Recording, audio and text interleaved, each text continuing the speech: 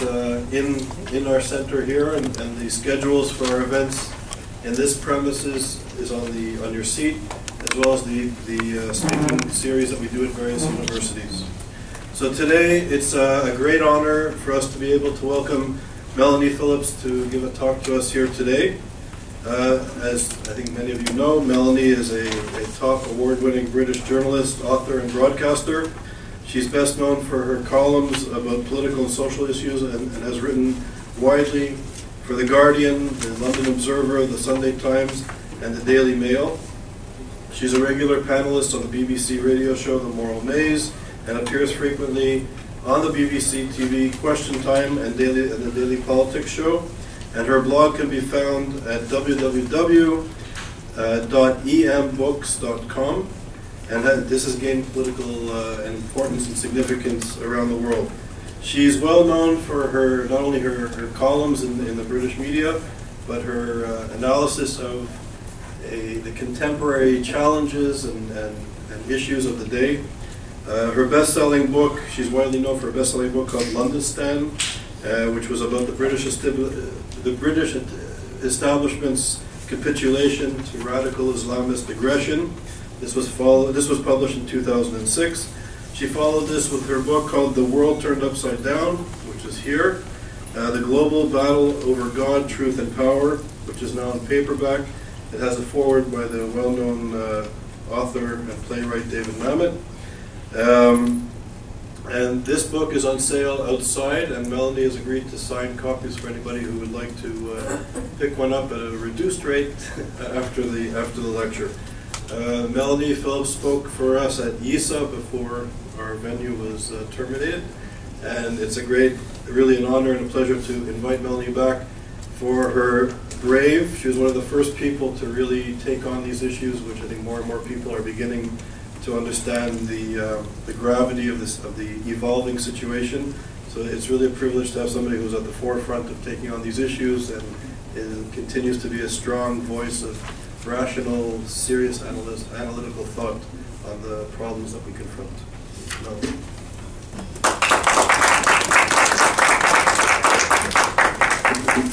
Thanks very much indeed, Charles. Hello, everybody. Very nice to be here. It's a great honour and privilege to be at ISGAP, whose work I greatly admire. Charles has made some very kind comments about myself, but I think Charles has been flying this flag with great courage himself for a long time, as I'm sure you're all well aware. And I, for one, am very grateful for the stand he is taking, as well as his personal support. So I would like to start by hoping this machine is going to work. And showing you what happened in London over Christmas. Some of you will have heard me speak yesterday, and I apologise if some of this is already familiar to you, but I think you will find that I'm taking this in a slightly different direction from my remarks yesterday. But this is what happened in London over the Christmas holidays. This is a picture of St James's Church in Piccadilly. Piccadilly is centre of London, very well heeled. It's a tourist centre, and St James's Church, as its treat for the Christmas period, took 8 months with a great deal of money. Constructed a replica, in their own terms, of the wall around Bethlehem. Now, those of you who are familiar with the Israeli security barrier will know there is no wall around Bethlehem. There is a patch of the security barrier which is a high wall, and it is there of necessity because there is a particular problem in terms of Bethlehem's geographical location, in terms of stopping people from crossing from Bethlehem in order to murder Israelis. Most of the security barrier is not a wall at all. Nevertheless, this is what St James's Church, Piccadilly, put up round its church, in front of its church. I think it was 8 foot high and 60 foot long, something like that. It's a very, very large structure. And people were encouraged to come and write messages on this wall. Most of the messages were messages of prejudice and bigotry and hatred. Some of the messages were rather brave messages, saying this wall saved lives. I don't know whether you can see down Here it says, "Never forget Palestine," and up there it says, "Tear down this wall." And elsewhere I think it said, "Make hummus, not war." Ha ha. And that is the spire of the church, a very lovely church, behind this appalling wall. And that's what people in London passing by, tourists passing innocently by, saw for several days. And during this period, the church also put on about a week of events, all of which were events demonizing and delegitimizing Israel and telling people lies about Israel. An everyday story of what happens in London. So that was rather depressing, to put it mildly. But this, of course, is also what happened more recently, as you will well know, and this is a much cheerier story. This was Scarlett Johansson telling Oxfam to go and stick itself and its humanitarian endeavours, as she was not going to have anything to do with the boycott, and she resigned from Oxfam before they could actually get rid of her. And that was a great event, because it was the first time that I can remember that a well-known, iconic personality came from, as it were, out of nowhere, and took the fight to the enemy. Instead of being defensive, she was aggressive, and she basically said, and she didn't say it in terms, but the implication of what she did in resigning as Oxfam's ambassador was to say that Oxfam was actually something with which no decent person should be associated. And since that is what people are trying to do to Israel all the time, to make it a pariah, that was a very wonderful and refreshing thing to happen. Nevertheless, her stand inescapably drew attention to the fact of the Boycott, Divestment and Sanctions Initiative, BDS as it's called, and the fact that it exists as a kind of madness that I think probably arose from Britain. I think Britain actually exported it. It's been going on in Britain for a number of years. It's spreading now into the United States, as you will know, where the ASA tried to impose a boycott of Israel a short while ago. And it is a situation where you have a narrative of lies about Israel, which are being promulgated by a range of institutions. Universities, churches, trade unions in Britain are pressing continuously for a boycott of Israel, divestment or sanctions, on the grounds that Israel is a serial human rights abuser against the Palestinian Arabs. Now, the fact is that individual boycotts are actually being beaten back. They aren't actually succeeding. But despite the fact they're being beaten back, they are kind of informally taking place all the time. In academia and the arts, there is enormous pressure on entertainers not to go to Israel to perform. In Britain, and I think this is the case here too, university students are marked down if they don't reflect the narrative of Palestinian oppression by Israel. It's axiomatic among progressives that Israel is the principal human rights abuser in the region, if not the world.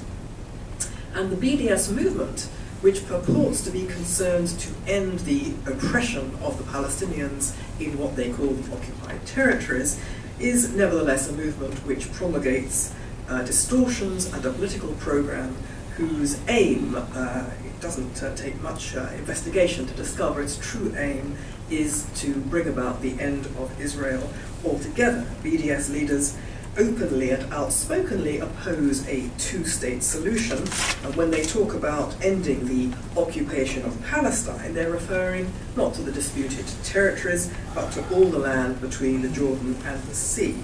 They implacably support the return, as they would call it, of several million descendants of Arabs who left during Israel's War of Independence in 1947.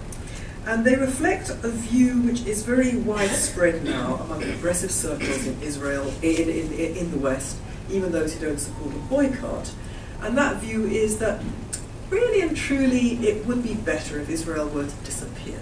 Not that we want any bloodshed, of course, but we have the wonderful example of how apartheid ended in South Africa without any blood being shed, and with peace and reconciliation, and that's what we want to see in the Middle East. An end to the Jewish state of Israel, an end to the situation where the Jews basically are occupying land which was stolen from the indigenous inhabitants of that land. And they don't mean the territories, they mean Israel itself.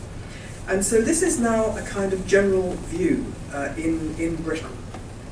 Now, the good news is that BDS is really not such a success. As I say, the BDS, the boycott initiatives themselves are being beaten back, and a number of people have now been pointing out that Israel really is too much of an asset to the West. It's too much of an asset to Europe. Europe has a great deal to lose if it boycotts Israel. It's not a one-way traffic in which Israel is taking from Europe. Europe is taking a great deal from Israel. Intelligence and military expertise, high tech, now increasingly energy.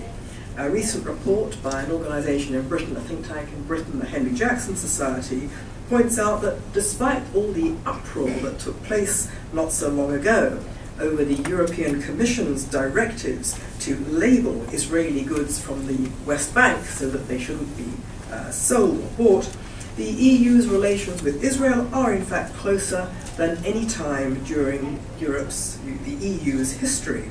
Nearly 30 million euros are involved in bilateral trade. European exports to Israel are growing by roughly 5% a year. Israel is the only non-European country to be included in the framework program, the guiding blueprint for the EU's scientific research, and so on. So, one has to get the boycott movement in proportion. It's not in the EU's interests to go down this BDS road, and they know it. But nevertheless, the BDS movement, the real sting of the BDS movement, I think goes beyond the actual boycott, because it labels Israel in the public mind as a pariah state. And the other obvious thing is that is immediately apparent is that the actual human rights abusers in the region and the world get a reasonably free pass.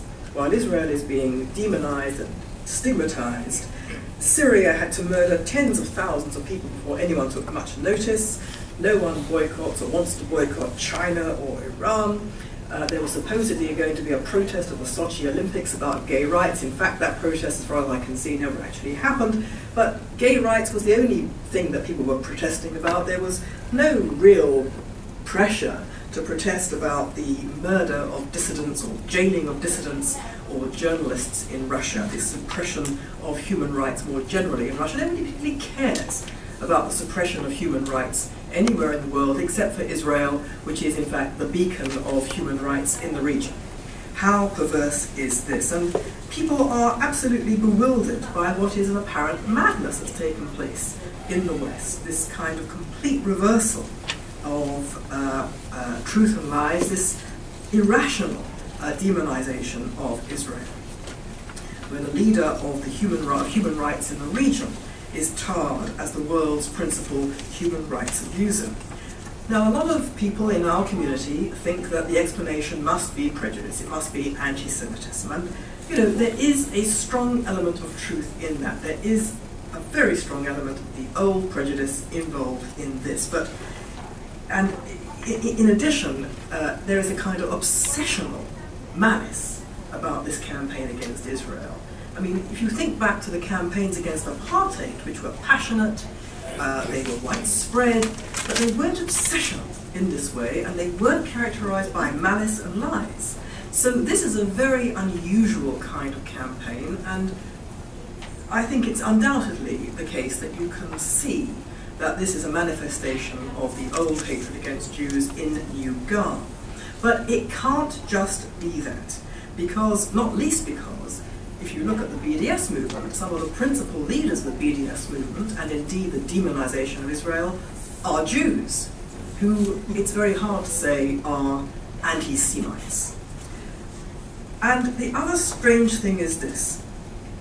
In the demonstrations that take place, or have taken place on the streets of London and elsewhere against American foreign policy and against Israel, you have liberals marching side by side with people from radical Islamic groups who support no rights at all for women, for gays, or for unbelievers. And yet you have progressives marching side by side with people who deny human rights, apparently absolutely comfortable with this association. So there is something very strange going on here. And I think it's important to understand the context of this turning against Israel in this perverse way. Because it's not just a perversity against Israel. If you start to broaden it out, you can see this perversity extends in kind of concentric circles through Western thinking. For example, take Britain, and I think it's also true in elements of the American establishment as well.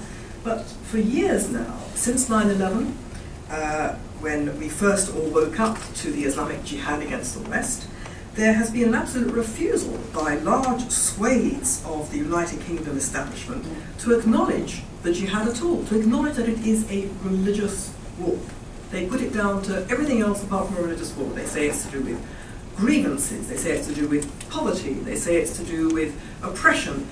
Religion, nothing to do with it, nothing to do with it. The former head of MI5, the British Security Service, a woman called Eliza Manningham-Buller, in her Reith lecture not that long ago, attacked the war in Iraq, and in the course of attacking the war in Iraq, she insisted that 9/11 was merely a crime, not an act of war, and different only in scale from any other crime. Not in nature, in scale. She said this: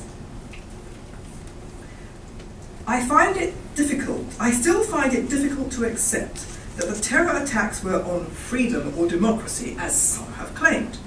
The young men who committed the crime, she's talking about 9/11, the young men who committed the crime came from countries without democratic rights or freedoms, with no liberty to express their views in open debate, no easy way of changing their rulers, no opportunity for choice, and well aware that the West often supported these autocratic rulers, for them as for many others, an external enemy.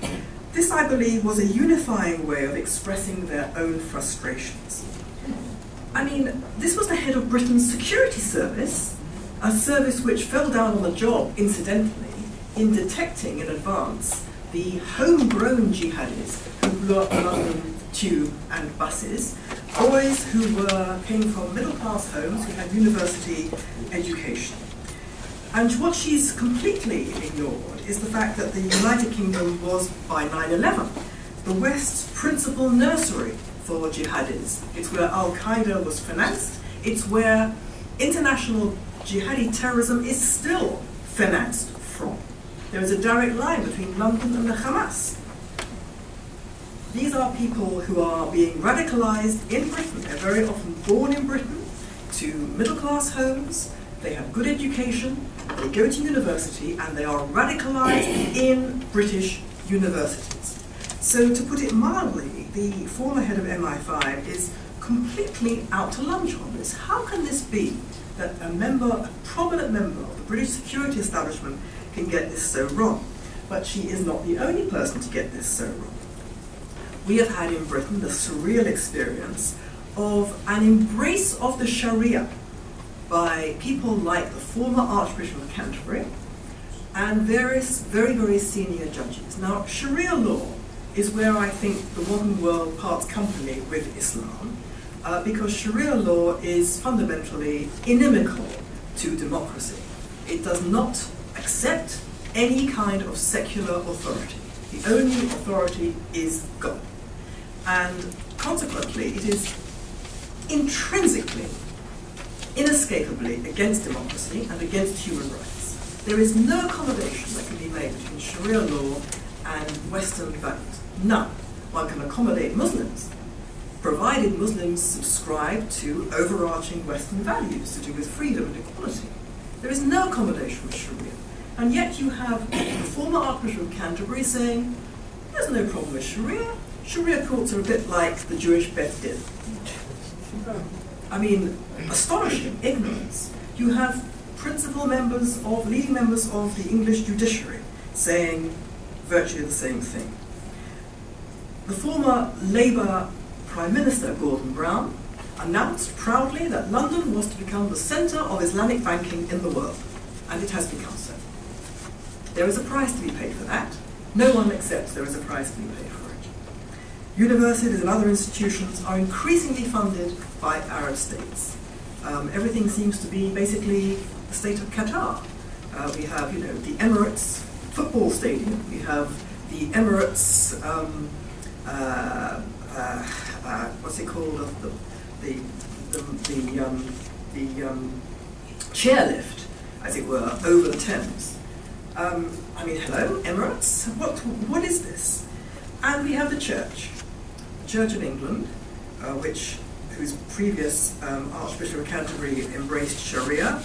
Virtually no mention whatsoever made by the Church about the persecution of Christians across the Third World. Instead, the Anglican Church is not only hostile to Israel, expressed in terms absolutely that we are being used by the BDS movement, they're being used by the Church of England, presenting Israel as a serial human rights abuser and presenting Israel as a persecutor of Christians. Israel, the only country in the Middle East where Christians are free to practice their own faith.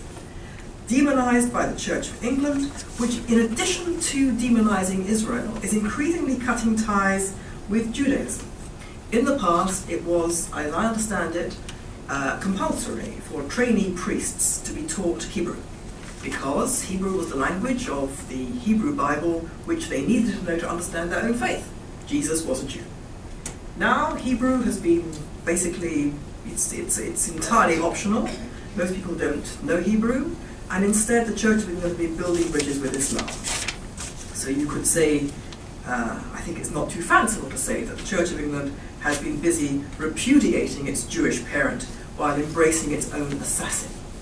How perverse is this? How self-destructive is this? But any mention of anything that I've just been saying to you is, of course, denounced in Britain as Islamophobia. Anyone who tries to draw attention to the threat to the West being posed by the Islamic world in its current manifestation, which I believe to be telling people a set of truths, is denounced as a form of bigotry. So telling the truth and defending culture against attack is considered bigotry. It's considered absolutely essential to embrace the culture that is trying to destroy you. And we have also Jews having this problem as well. There are many Jews now who embrace the Palestinian narrative, which falsely paints Israel as stealing Palestinian land while turning a blind eye to Palestinian-Arab promotion of hatred and mass murder. You would think that the more educated the people were, the less the prejudice, but in fact the reverse is the case, because this animus is directly correlated with education and social class. The more educated people are, the more likely they are to be prejudiced and bigoted towards Israel. The less educated they are, the more likely they are to have a basically common sense attitude towards Israel. And that's partly because the more educated people are, the more idealistic they are. And what we're facing in this madness against Israel is idealism gone mad. It is people who are genuinely concerned with law, international law, upholding standards of justice, rescuing people from oppression, concerned about poverty, the highest ideals. But instead of understanding that Israel stands for all of that, and the Arabs stand for the opposite, being tyrannical regimes which persecute their own people and keep them ensnared in poverty, these idealists in the West have got it completely the wrong way around. And it is Israel that is demonized. So what is going on here? We can see this perversion of idealism in the cause which defines our age, the cause of human rights. Because I would argue that human rights has become a weapon of war both in terms of a culture war and a war against Israel. We can see this very clearly in the global army of NGOs committed to human rights, which are committed to demonizing Israel. We see it very clearly in the United Nations, supposedly the world body committed to global peace and justice, and yet, as we know, the UN Human Rights Council, and before that, the UN Commission on Human Rights an absolute farce dominated by countries which are principal human rights abusers. This is because the UN itself is dominated by tyrannies which cynically use the Western language of human rights to defeat the West. It's used to protect themselves against criticism of the way they subject their own people. But the question is, how are they allowed to get away with it? Why is the West allowing the UN to turn human rights into such a travesty? Why doesn't anyone in the West stand up and say, this is absolutely crazy, we're not having any of this? And the answer is that human rights has itself gone very badly wrong. It's been hijacked and turned into a vehicle for injustice. And I just want to briefly go into some of the reasons for this, because it's important to understand that this doctrine of universal human rights, which has come to become the kind of cause of causes for the West, these are not fundamental human rights at all. They're not universal at all. They are highly contingent values. It's a highly contingent formula for groups to exercise power over other groups. I would suggest that human rights culture embodies and symbolizes a culture which has turned upon itself. And I just want to spend a few moments talking about human rights to explain what I mean. I want to explain why I think human rights has changed its nature so dramatically over the years, because it was drafted as a culture, human rights law was drafted in the wake of the Second World War with the most noble aims to lay down a set of principles to ensure that totalitarianism would never again deface Europe. In the shadow of both fascism and Stalinism, the original aim of human rights, the Human Rights Convention, was to protect the individual from the state, from state power. But, as I've said, that various things went wrong with this from the start. First of all, it was the claim that they were universal rights when they're not universal at all. Almost every right in the convention is balanced against another right. Free speech, balanced against privacy. Family life, balanced against security. So, by definition, one person's rights diminishes another person's rights, and the arbitration of who gets what rights lies in the hand of people called judges. And those judges are influenced by their own culture, by their own politics, by their own ideology. So these aren't universal at all. They are simply a set of one set of values trumping another set of values. They're also detached from their context, because the context of real fundamental human rights is duty. It's not rights. Rights don't exist in a vacuum. Rights come from the duty we have to each other. My duty not to kill you means that you have a right to life. If you take away that context of duty, then rights become something very different. Rights turn into wants, and then wants turn into entitlements, and then entitlements turn into demands. And then you have a political process in which demands are made of others, the state, to grant those demands. And so you have a highly politicized system. And it's a system in which, because it depends on people making choices, political, ideological choices about rights and behavior, it becomes a vehicle for imposing controls over behavior.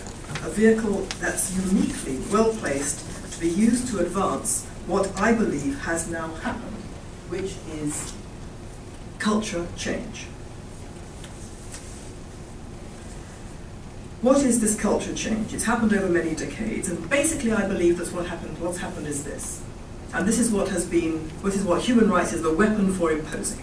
This culture change. It's a culture change in which the West has stopped knowing what it stands for, stopped believing that it needs to defend what it stands for. Instead, the West came to believe it was guilty of the political equivalent of original sin, and started ripping up its culture and empowering its enemies. Education in Britain, and I believe in America too, stopped transmitting a sense of national and Western culture, and instead confirmed many children in their own background stories and propagandized about the evils of empire or Western slavery or other kinds of propaganda. The culture of hyper-individualism gave rise to a radical egalitarianism of lifestyles and values. Everyone's lifestyle was considered equivalent to everyone's other lifestyle. You couldn't criticize anyone's lifestyle because that was discrimination and bigotry. The traditional family was dismembered by this lifestyle choice. It became a form of bigotry to say that it was generally better for a child to be brought up by its own father and mother. You say that in Britain, you take your professional and social life in your hands. Morality was effectively privatized. What is right for me became what is right. All constraints on the individual from the outside, constraints of religion, tradition, cultural taboos, became seen as an illegitimate attack on personal autonomy. My freedom to decide how I want to live and blow the rest of you. Since this doctrine meant all lifestyles were of equal value, it followed that the very notion of a majority culture, a culture which sets norms of behavior, became suspect as innately exclusive, prejudiced, or oppressive. If I'm setting norms of behavior, then you who don't adhere to those norms are transgressive. That's a form of discrimination. That's a form of prejudice. Everyone's lifestyle is the same. So it became impossible for the majority culture to say, my norms, my values are normative, and those should be upheld. Moral judgments between different lifestyles or behavior became discrimination. Prejudice, the term for discrimination between lifestyles, became the sin that destroyed the moral codes at the heart of Judaism and Christianity that had formed the bedrock of Western civilization. The nation itself became suspect, since the nation was the very embodiment of a majority identity, which by definition treated minorities as lower in the cultural hierarchy. That's what a nation does. It says, my values, freedom, equality of women, trump your values where there is no equality of women. That's what a nation does. It has a hierarchy of values. But no, that became illegitimate. You couldn't do that. So the idea of a nation which represents and protects individual citizens on the basis that you all subscribe, you all share to an overarching identity and set of values, came to be replaced by interest groups defined by race, religion, ethnicity, gender, or other existential categories, all fighting each other for power over each other, arbitrated by, classically, human rights judges. So the values of the dominant culture have thus been effectively replaced by the perspectives of self-designated victim groups. Democracy became effectively redefined from majority rule among equal citizens to power sharing among ethnic and other interest groups. Multiculturalism became the orthodoxy of the day, along with non-judgmentalism, lifestyle choice. The only taboos were now the expression of normative majority values such as monogamy, heterosexuality, Christianity, or Britishness. Because these were rooted in particulars of a culture, they were, by definition, discriminatory. The only legitimate values were now universal, detached from particulars such as religion, tradition, or nation, and all minorities, all those deemed to be without power, became a victim class to be championed at the expense of the majority. So the nation, the expression of a majority culture, came to be seen to be past its sell-by date, an anachronism, responsible for all the ills of the world, such as racism, prejudice, and war. The remedy was what John Font has called transnational progressivism, the idea that what we must all sign up to crosses national boundaries. So, laws based on the values, traditions, and histories of particular nations must be replaced by laws and delivery mechanisms that are universal. So, international law trumps the political decisions of sovereign states. Values are imposed by supranational institutions, such as the European Court of Human Rights, the European Union, the UN, or the International Criminal Court. These are the sole vehicles of legitimacy. Law itself, indeed, now trumps other forms of human interaction, such as informal relationships based on custom or convention, or, at the other end of the scale, defending liberty through war. The view took hold that the application of law would settle all the world's problems and conflicts. It was law that, by regulating behavior and attitudes, would bring about a new and uplifted universal psyche, codifying principles to which all civilized people could sign up, would, it was thought, eradicate hatred, impose global order, and remove any occasion for war. Now, I would say also that the real game changer in all this was the fall of communism. What I'm describing is a process which started well before the fall of the Berlin Wall. I'm describing something which has been going on, I would say for decades, but certainly in the last, it really got going in the 70s and 80s. But the fall of communism was very, very important because it changed the way the world worked. It was the end of the balance of terror, it was the end of the doctrine of nuclear deterrence, it was the end of the fear for many people that we were at risk of nuclear immolation. That fear kind of was deemed to go away. Our wretched security service in Britain disbanded its subversion unit. Subversion was over. Subversion was over. Communism was defeated. There was going to be no more subversion. So all that expertise in decoding subversion vanished. All those experts disappeared. How stupid was that? The fall of the Soviet Union brought about globalization, the blurring of national boundaries. It enabled various liberation movements to come forward because groups which had been suppressed by communism suddenly exercised their muscle and decided that they wanted independence. But something else happened too, in terms of Western attitudes, because the fall of communism had a seismic effect on both right and left. The right said to itself, our fox has been shot, socialism is over, what do we do now? No idea. What are we for? What are we against? No idea. The left said, my goodness, our champions have collapsed. Socialism is no more. It's imploded. What do we do now? Where are we going to put our idealism?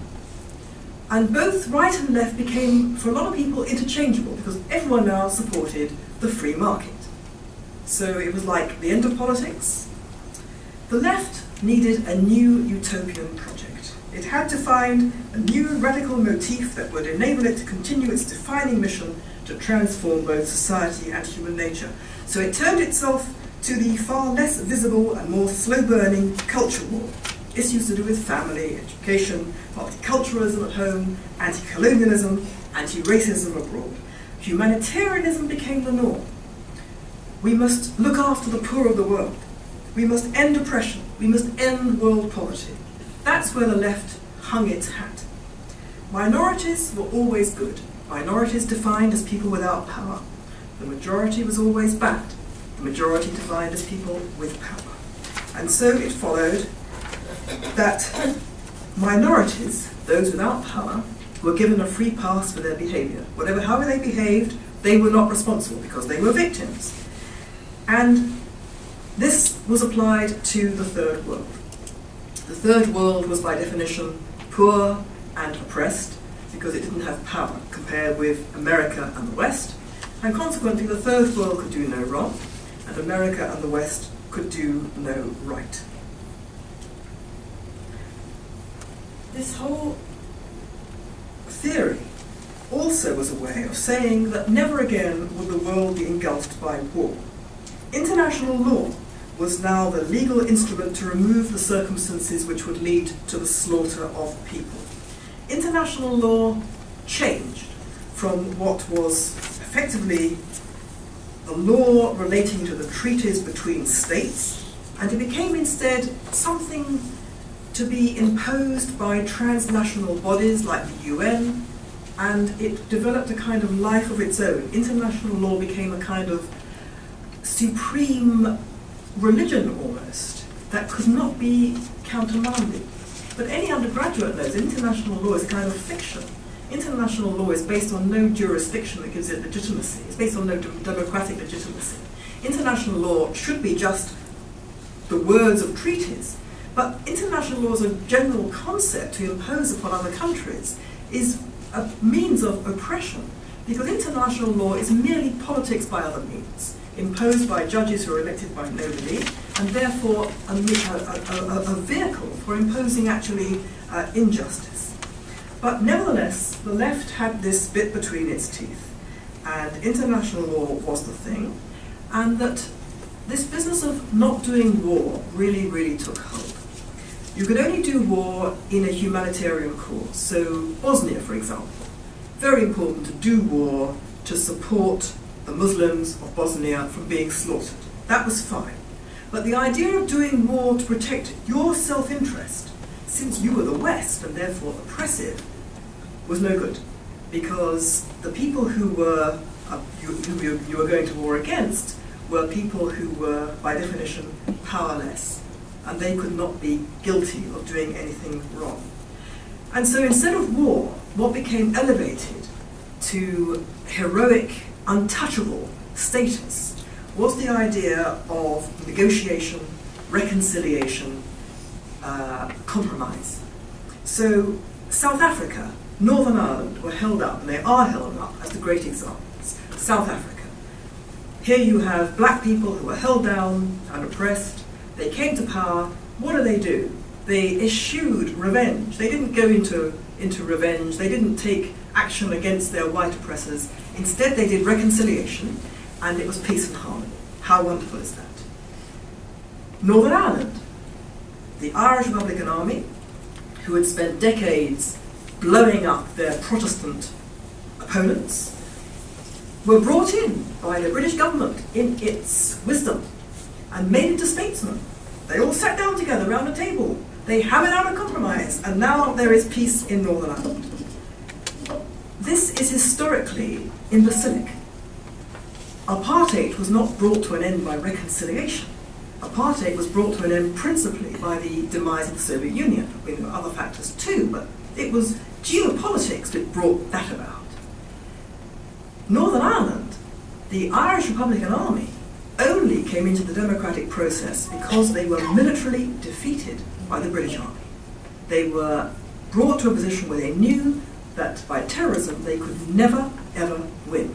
And so they made a pragmatic and very intelligent decision to abandon terrorism and to use the democratic process to achieve their ends instead.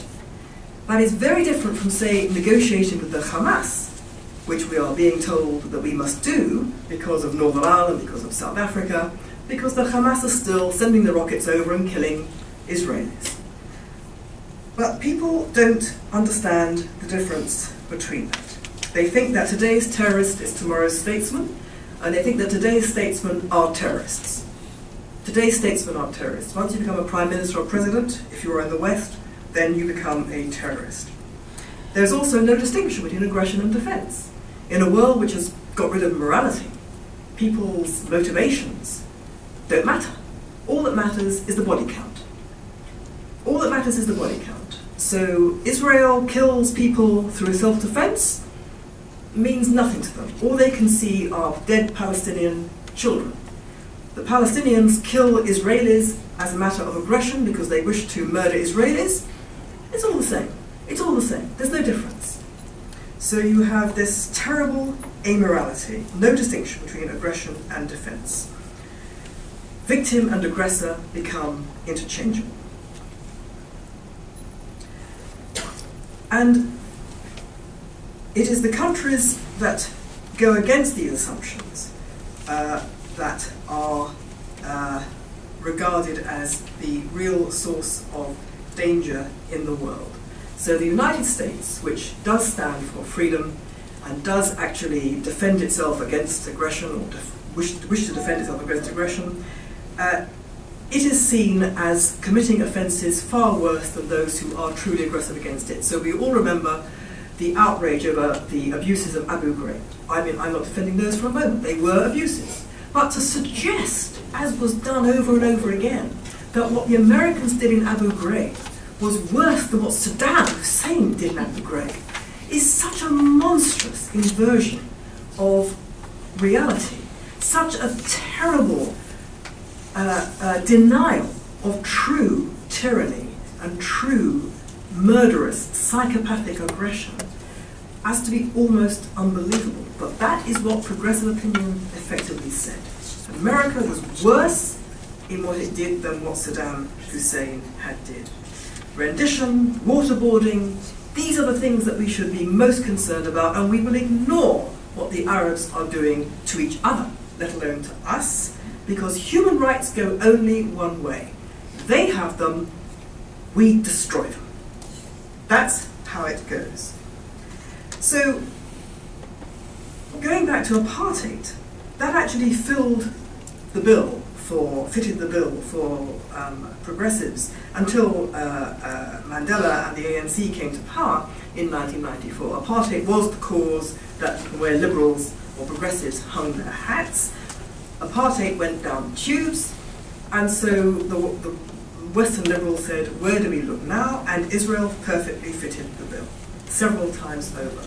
Because according to what I've just been describing, all these great cultural changes that had taken place in the West over these several decades, here you have Israel, which was first of all a nation, bad, because a nation is the expression of majority opinion.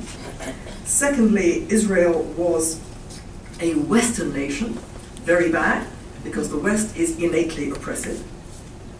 Thirdly, Israel was a Western Jewish nation, and therefore racist, and therefore committing the crime of crimes. And it was engaging in military self-defense, which was entirely illegitimate because it was killing Palestinian civilians. And so it was down several times over under this doctrine of human rights and progressive values. And that's before you even start on the impact on the Western psyche of Arab propaganda. And what you also have is a situation where this idea that war is replaced by law, it leads directly to lies and injustice. Because of this, war to law means, as I've said, that instead of making war, you make peace processes. You have negotiation, you have compromise. And that's considered axiomatically wonderful. Because it's considered axiomatically wonderful, nothing must derail a peace process. Nothing. The peace process is sacrosanct. So, here is Mahmoud Abbas, who says, never will the Palestinian people ever accept Israel has the right to exist as a Jewish state. It's a declaration of unending war. Unending war. And at the same time, he is turning a blind eye to, or even sending out, the Fatah, the Tamzin brigade, whatever they're called, to murder Israelis. And he is inciting his people to hatred of Jews and murder of Israelis. None of that can be even looked at, let alone admitted, because that might stop the peace process. That might actually get in the way of negotiation and compromise. That might actually mean that Israel doesn't have to make the compromises. So you can't even admit that. So you end up telling lies immediately about the true sources of hostility and aggression. And the result is that because you're sanitizing the true sources of hostility and aggression, the people who are defending themselves against this, who say, how can we negotiate with this when they're trying to kill us, those are the people you blame. Because they're the people who might stop the peace process. Because the peace process is sacrosanct.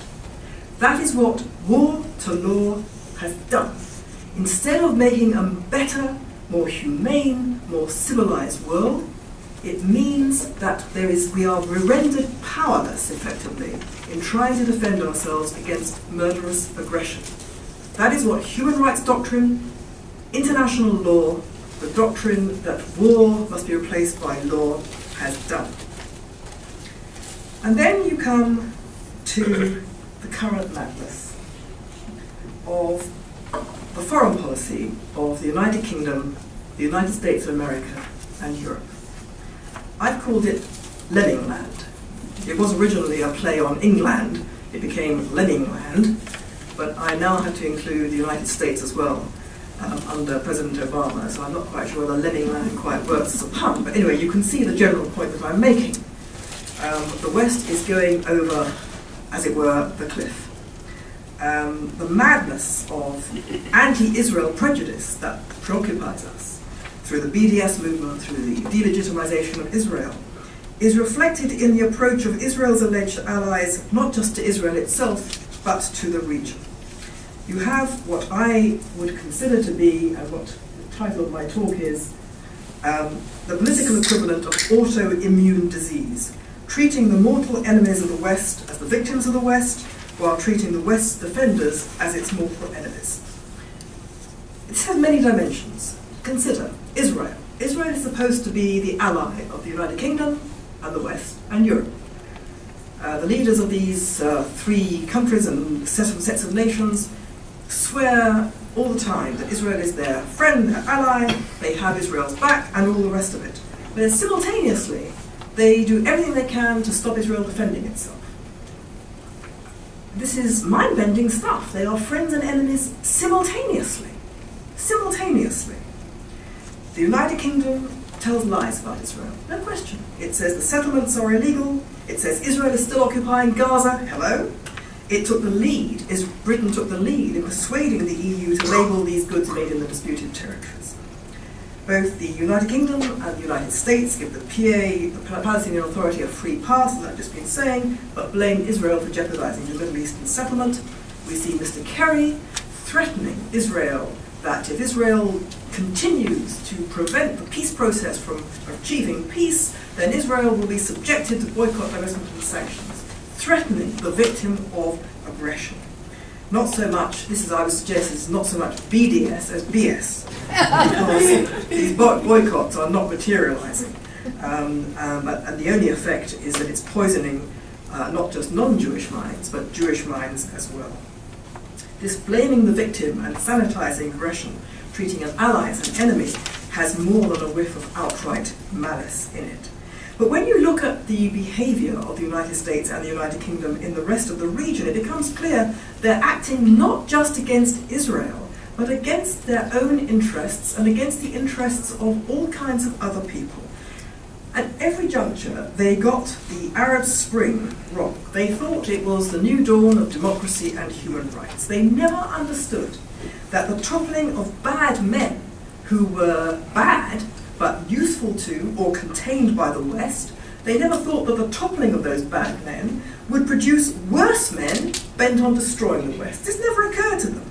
So in Libya, we see this chaos that's been produced by the removal of Gaddafi. Chaos, the rise of jihadi groups, weapons caches gone missing, weapons caches that are going to be used against us, against America, against Britain, against Europe, weapons being reportedly smuggled from Libya to the Hamas. In Egypt, President Mubarak was replaced with the acquiescence and encouragement of Obama, replaced by a Muslim Brotherhood placeman.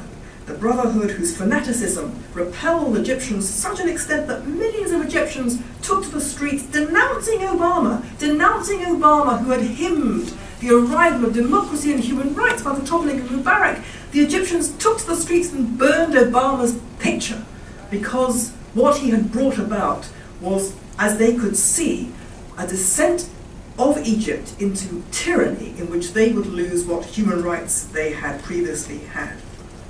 And what they wanted was what they now had, which is a strong man to keep the Brotherhood down, precisely the opposite of what Obama wanted to happen.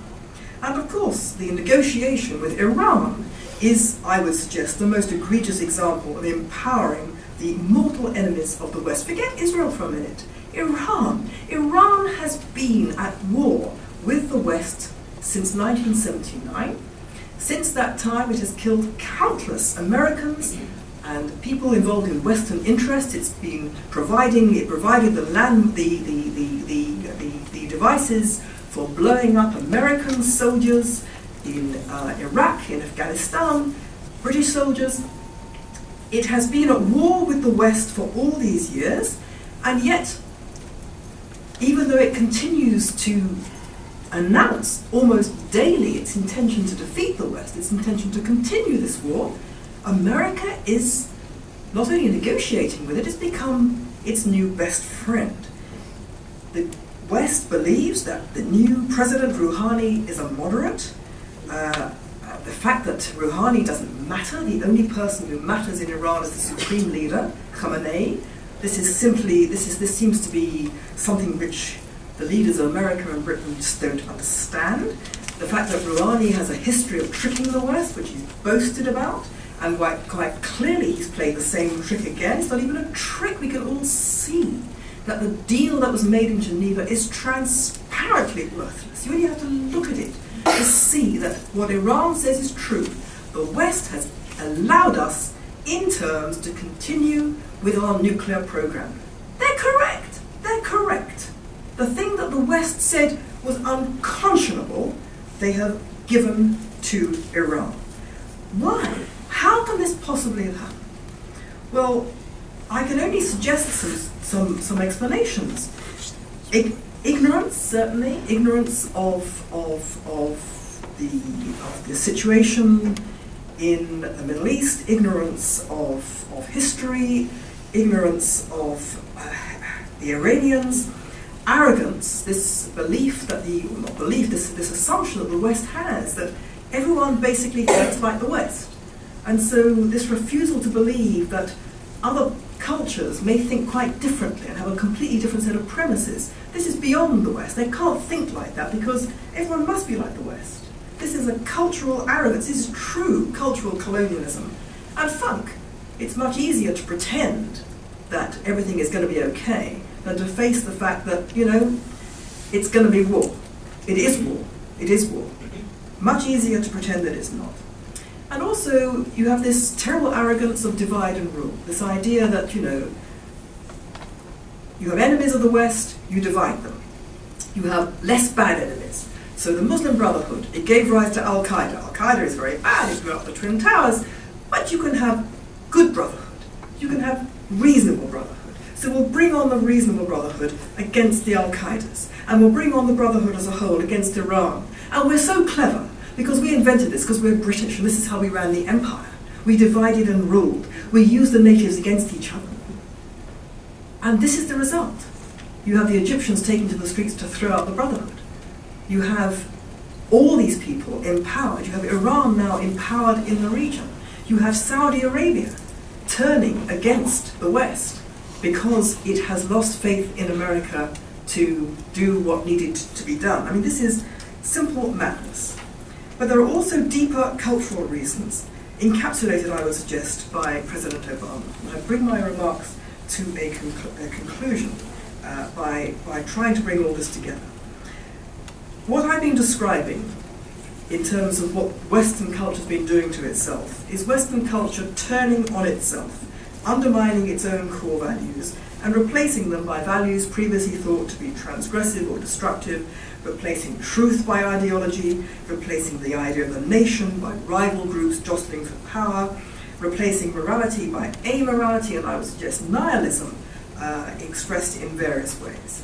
And behind all of that, as I've tried to suggest, is the idea that the Western nation, based on the shared culture of tradition, law, history, language, religion, is somehow legitimate and needs to be remade altogether.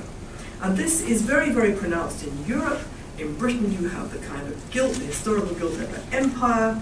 In mainland continental Europe, you have the guilt over the Holocaust. You have a collective guilt and an undermining of not just the nation, but the very idea of Western progress. I mean, the Holocaust had a terrible, terrible effect on Europe. You know, the Holocaust came from the cradle of Western civilization. It came among, you know, from people who venerated Mozart and Goethe and were cultured. It was the epicenter of reason, and it produced that. And this has demoralized, I would suggest, the West to a very great degree, which is not properly understood. And it's based in Europe. Now, President Obama has taken this one stage further, because President Obama is, as I read him, as I've always read him, he is somebody who he encapsulates these ideas of the left. He takes them one stage further. He's not just a leftist.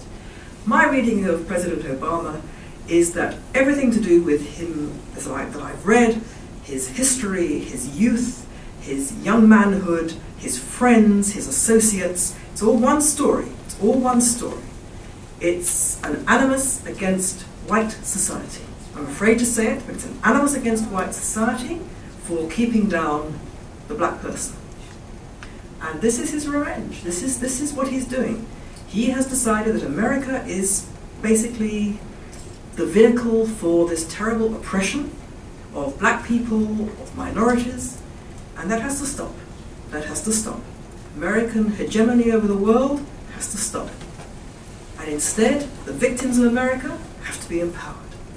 And that's exactly what he has done. And he has been able to get away with it because of American guilt over race, because of America's terrible history of race, of racism against black people, which is a terrible history and it's very recent. And I believe that that has paralyzed America, paralyzed it and made it unable to see this man for what he is. And he's been able to get away with it in the wider world because of all the things I've been talking about. That European civilization, Western civilization, had this tremendous crisis of confidence in itself, in the nation, and in the project of modernity itself. And so that's why I call it an autoimmune disease. An autoimmune disease, in medical terms, is caused, as I understand it, by a failure of the central nervous system. And this political autoimmune disease of the West, I would suggest, is caused not by a failure of the central nervous system, but by a failure of nerve, cultural nerve. It is an astonishing situation. It's almost unbelievable, but we have to believe it. It's a situation brought about by cultural exhaustion, guilt, moral exhaustion. Our focus in this kind of environment, this kind of meeting, our focus is understandably on the threat posed specifically to Israel by the bewildering bigotry that we can see expressed in the BDS movement and in the wider delegitimization movement against Israel. But the real threat is not to Israel. The real threat is much, much bigger. The real threat that we're facing is to the West, to America, to the United Kingdom, and to Europe. The West's enemies understand this very, very well. They understand that the West cannot understand this. They understand the West's weakness. They understand that the West no longer has a sense of purpose because it's lost belief in what it is, but they have a sense of purpose. They have a sense of purpose infused by religious belief. They are doing God's work. But this is the paradox. This is the paradox. Because this Islamic world that is infused by this sense of purpose, this jihadi fanaticism, this Islamic world is extreme because it feels itself under threat from modernity. The essence of its extremism is that it understands that modernity is coming at it through the internet, through social media, through the globalization movement. Its women are at risk of believing that they have a future of freedom. They understand that that is something they have to stop. And that is what they're trying to do. They are trying to stop modernity. It is essentially a defensive movement because they understand, at some level, they understand their culture is dying. And it's true. It is dying. However, the paradox is that it's like a sort of dying dragon. As its tail thrashes in its death throes, it can kill us unless we actually understand what it is and fight it. And we can only fight it by rediscovering our own core values. So this is the terrible paradox and problem that we face in the West. But my final concluding thought is this.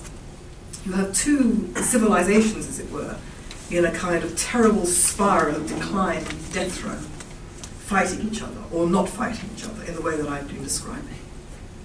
But there is, meanwhile, one place in the world, one place, which is powering ahead economically, full of confidence, upholding Western ideals of freedom, and expressing its own faith in the future by having lots and lots of babies, while everyone else is demographically going down the tubes. This place is producing babies as if there are plenty of tomorrows. What place is that? Israel. The most vilified and beleaguered nation on the planet. It's the one place in the world where there is actually hope. And I would suggest that maybe that is why the BDS movement and the delegitimizers are so furious, because they're jealous, they can see that is something that they would dearly love to have, and they do not.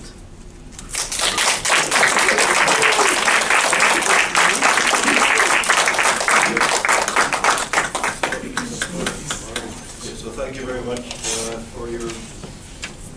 insightful analysis and brave analysis, and your voice is very needed. So thank you for this. I'm going to ask one quick question. So your analysis is profound. What do we do? Very good.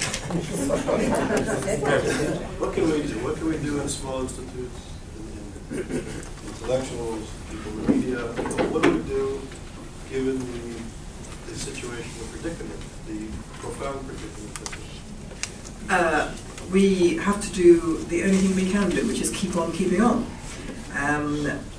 We must not give up. We have a duty to speak. Jews have a duty to record what's happening.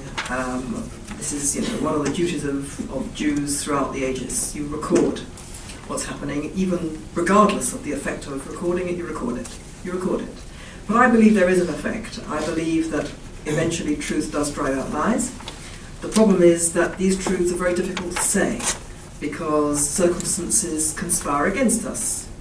Charles has experienced this. I've experienced it. Many of us experience it. You take your professional life in your hands to say this.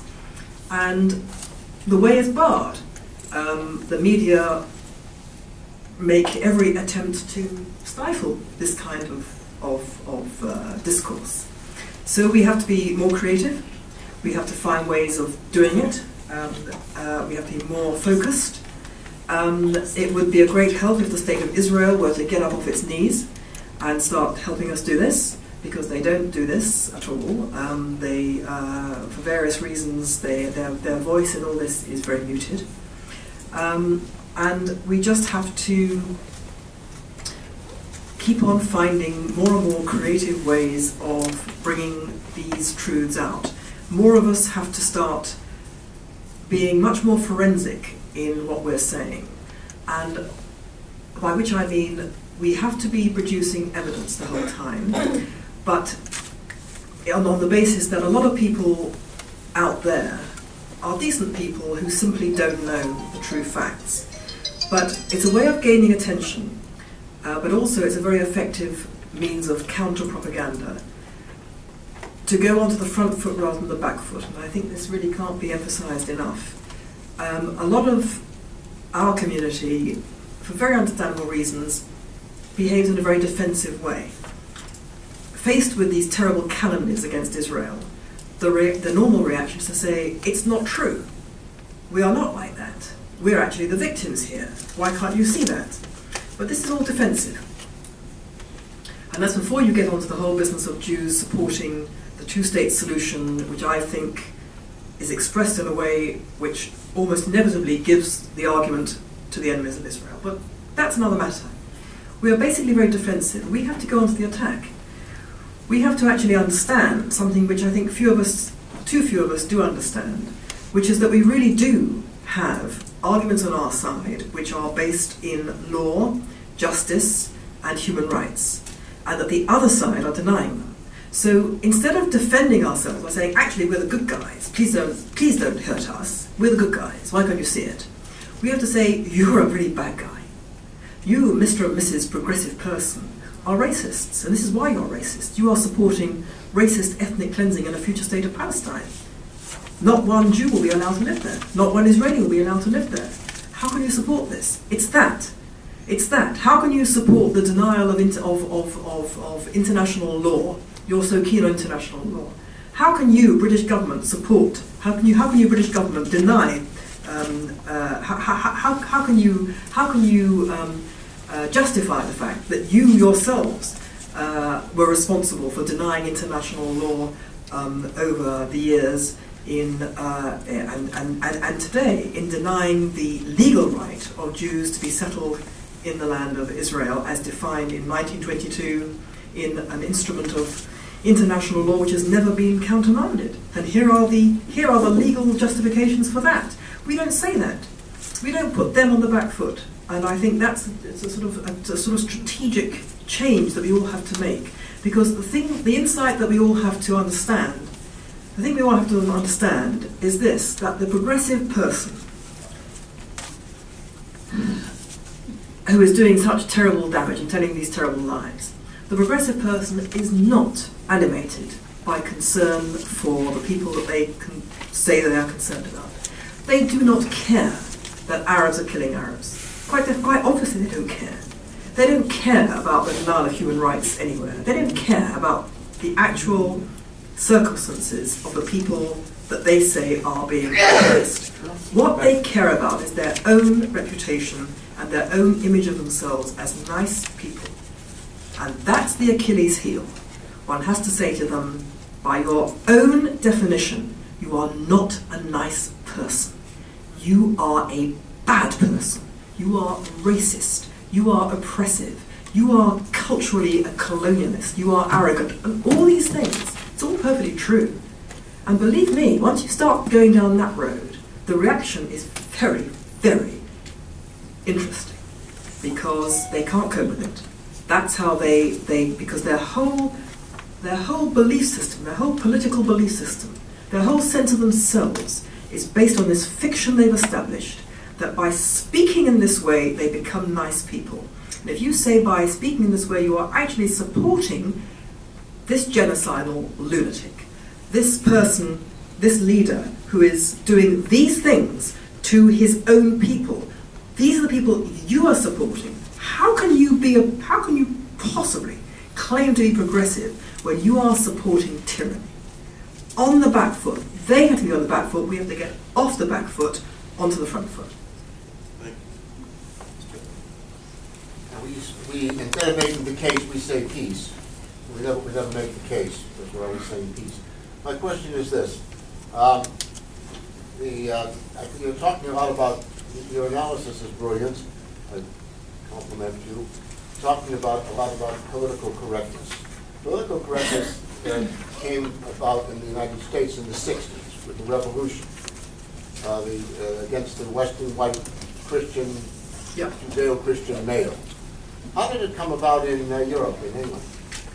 When? And what were the forces that brought it about there? Well, a lot of the rubbish. Oh yes, but what are the forces that brought about political correctness in Europe? Because in America it came about through reaction against the white European, the white American male. It was basically a reaction against the white American male in Europe. A lot of these ideas in Britain, I don't wish to cause offence, but a lot of these ideas in Britain or Europe that have pulverised Britain came from America, including educational theories. I mean, John Dewey has a lot to answer for. America exported all this rubbish to Europe. It came over in waves, including in the 60s. It sort of bypassed America slightly and hopped over the channel, over the Atlantic, because Britain was culturally really very vulnerable. Loss of empire, loss of role, etc., loss of religion. That's something America doesn't have, this loss of religion. It was vulnerable to ideas which then really took root. But there's interchangeability. I mean, Britain has exported a lot of rubbish to America as well. The English-speaking world is like a sort of malicious or malevolent feedback loop. It exports to itself, and then it feeds on itself. In Britain, the loss of religion has been a very, very great contributory factor. In America, you have culture wars. They're called culture wars. It's basically those who uphold biblical morality against the rest. In Britain, there's no culture war. It's been a complete walkover because the culture just collapsed. Because religion plays has a very different trajectory in Britain because of the Church of England. We'll go into that in great detail on another occasion. So this is a great difference, but this great weariness with modernity is also what lies at the heart of it, and it takes many forms. It takes the form of the weariness with, or the repudiation of Western dominance.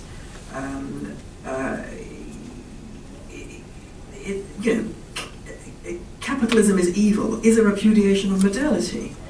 Environmentalism, absolutely, back to the Middle Ages. If only it wasn't, for the motor car and the number of people in the world, everything will be fine. It's all to do with repudiating modernity, repudiating capitalism, repudiating the West. These things are all mixed up together. America has been to a large extent protected from this, the worst excesses of this, by the fact that so many of its people are still very religious. They're religious Christians. And that's been the bulwark of the support for Israel in America comes from those people. It's no coincidence. And those people are, resisting, are in the resistance side of the culture wars. And I say in Europe that's not been the case. Mainland Europe is different again from America, from Britain. Britain is very, very secular, very, very anti-religious. It didn't have the Catholic Church, it had the Church of England.